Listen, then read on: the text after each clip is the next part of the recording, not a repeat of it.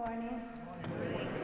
Welcome to morning prayer. If you please stand as you're able and join me in our responsive reading, which this morning is Psalm 138, found in your Black Appleton Psalter book on page 68.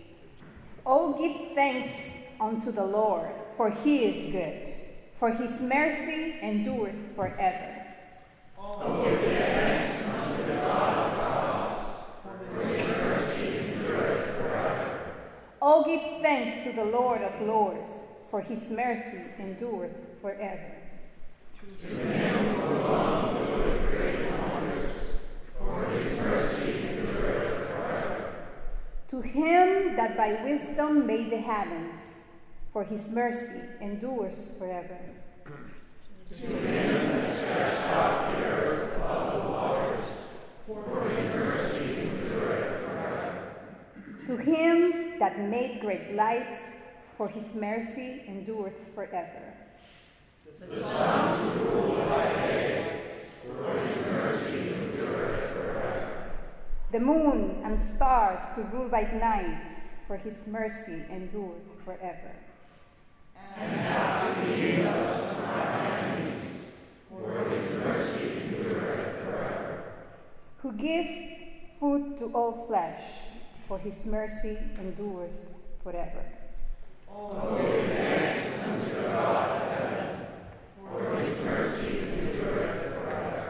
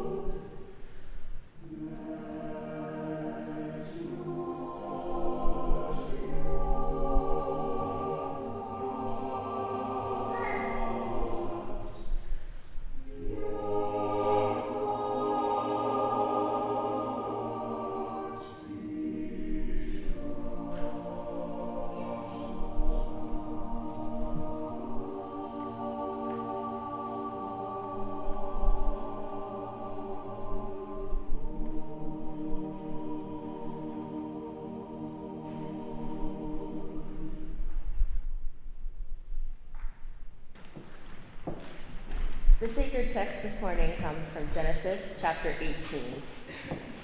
Abraham looked up and saw 3 men standing near him. When he saw them, he ran from the tent entrance to meet them and bowed down to the ground. He said, "My Lord, if I find favor with you, do not pass by your servant.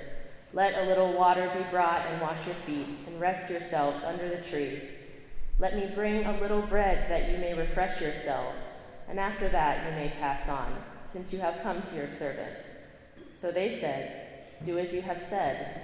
And Abraham hastened into the tent to Sarah and said, "Make ready quickly 3 measures of choice flour, knead it, and make cakes."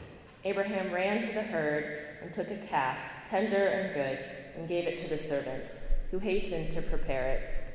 Then he took curds and milk and the calf he had prepared and set it before them. And he stood by them under the tree while they ate. They said to him, "Where is your wife Sarah?" And he said, "There, in the tent." Then one said, "I will surely return to you in due season, and then your wife Sarah shall have a son." One Saturday a month, in the sanctuary of the Methodist Church in Halle, Germany, is transformed into a repair cafe. Together, the congregation deconstructs everything in the sanctuary. They take down the rows of chairs and set up work tables full of sewing machines, work lights, and of course there's a table full of cookies, cakes, and tea and coffee. At 2 p.m., people, both Germans and refugees alike, bring broken items to be repaired with help from others who are skilled in different kinds of repairs. A mother and daughter from Syria mend torn curtains for their new home in the city with the help of a German member of the congregation. A German man brings a lamp to be fixed and sits together with men from all over the world to repair it. Young Germans sit together with young men from Syria and practice German patiently with him.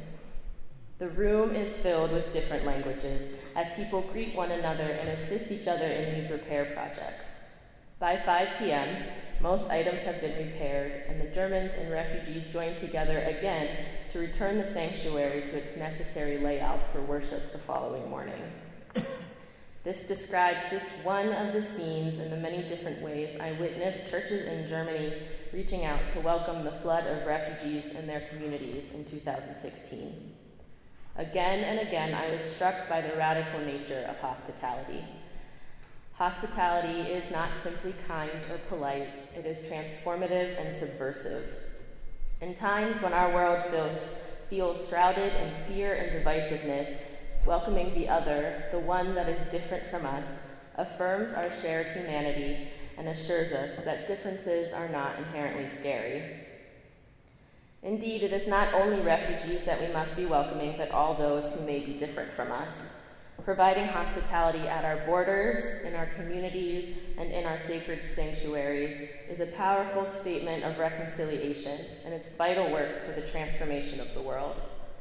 Just as the sanctuary of the Methodist Church in Halle, Germany is transformed once a month to welcome refugees, the people who came together in that space participate in transformative acts. We too are called to transform our spaces to welcome those that may be different from us in a number of ways. In doing so, we open ourselves and our community to the possibility of greater transformation. Engaging and working with the other forces us to constantly reimagine what our communities could look like, the ways they could be safer, more peaceful, and more just for all. After Abraham welcomed the strangers, his life did not continue unchanged, but rather new life was brought into his world in the form of a son. In the same way, practicing radical, transformative hospitality in our lives and our sacred spaces can breathe new life into our communities.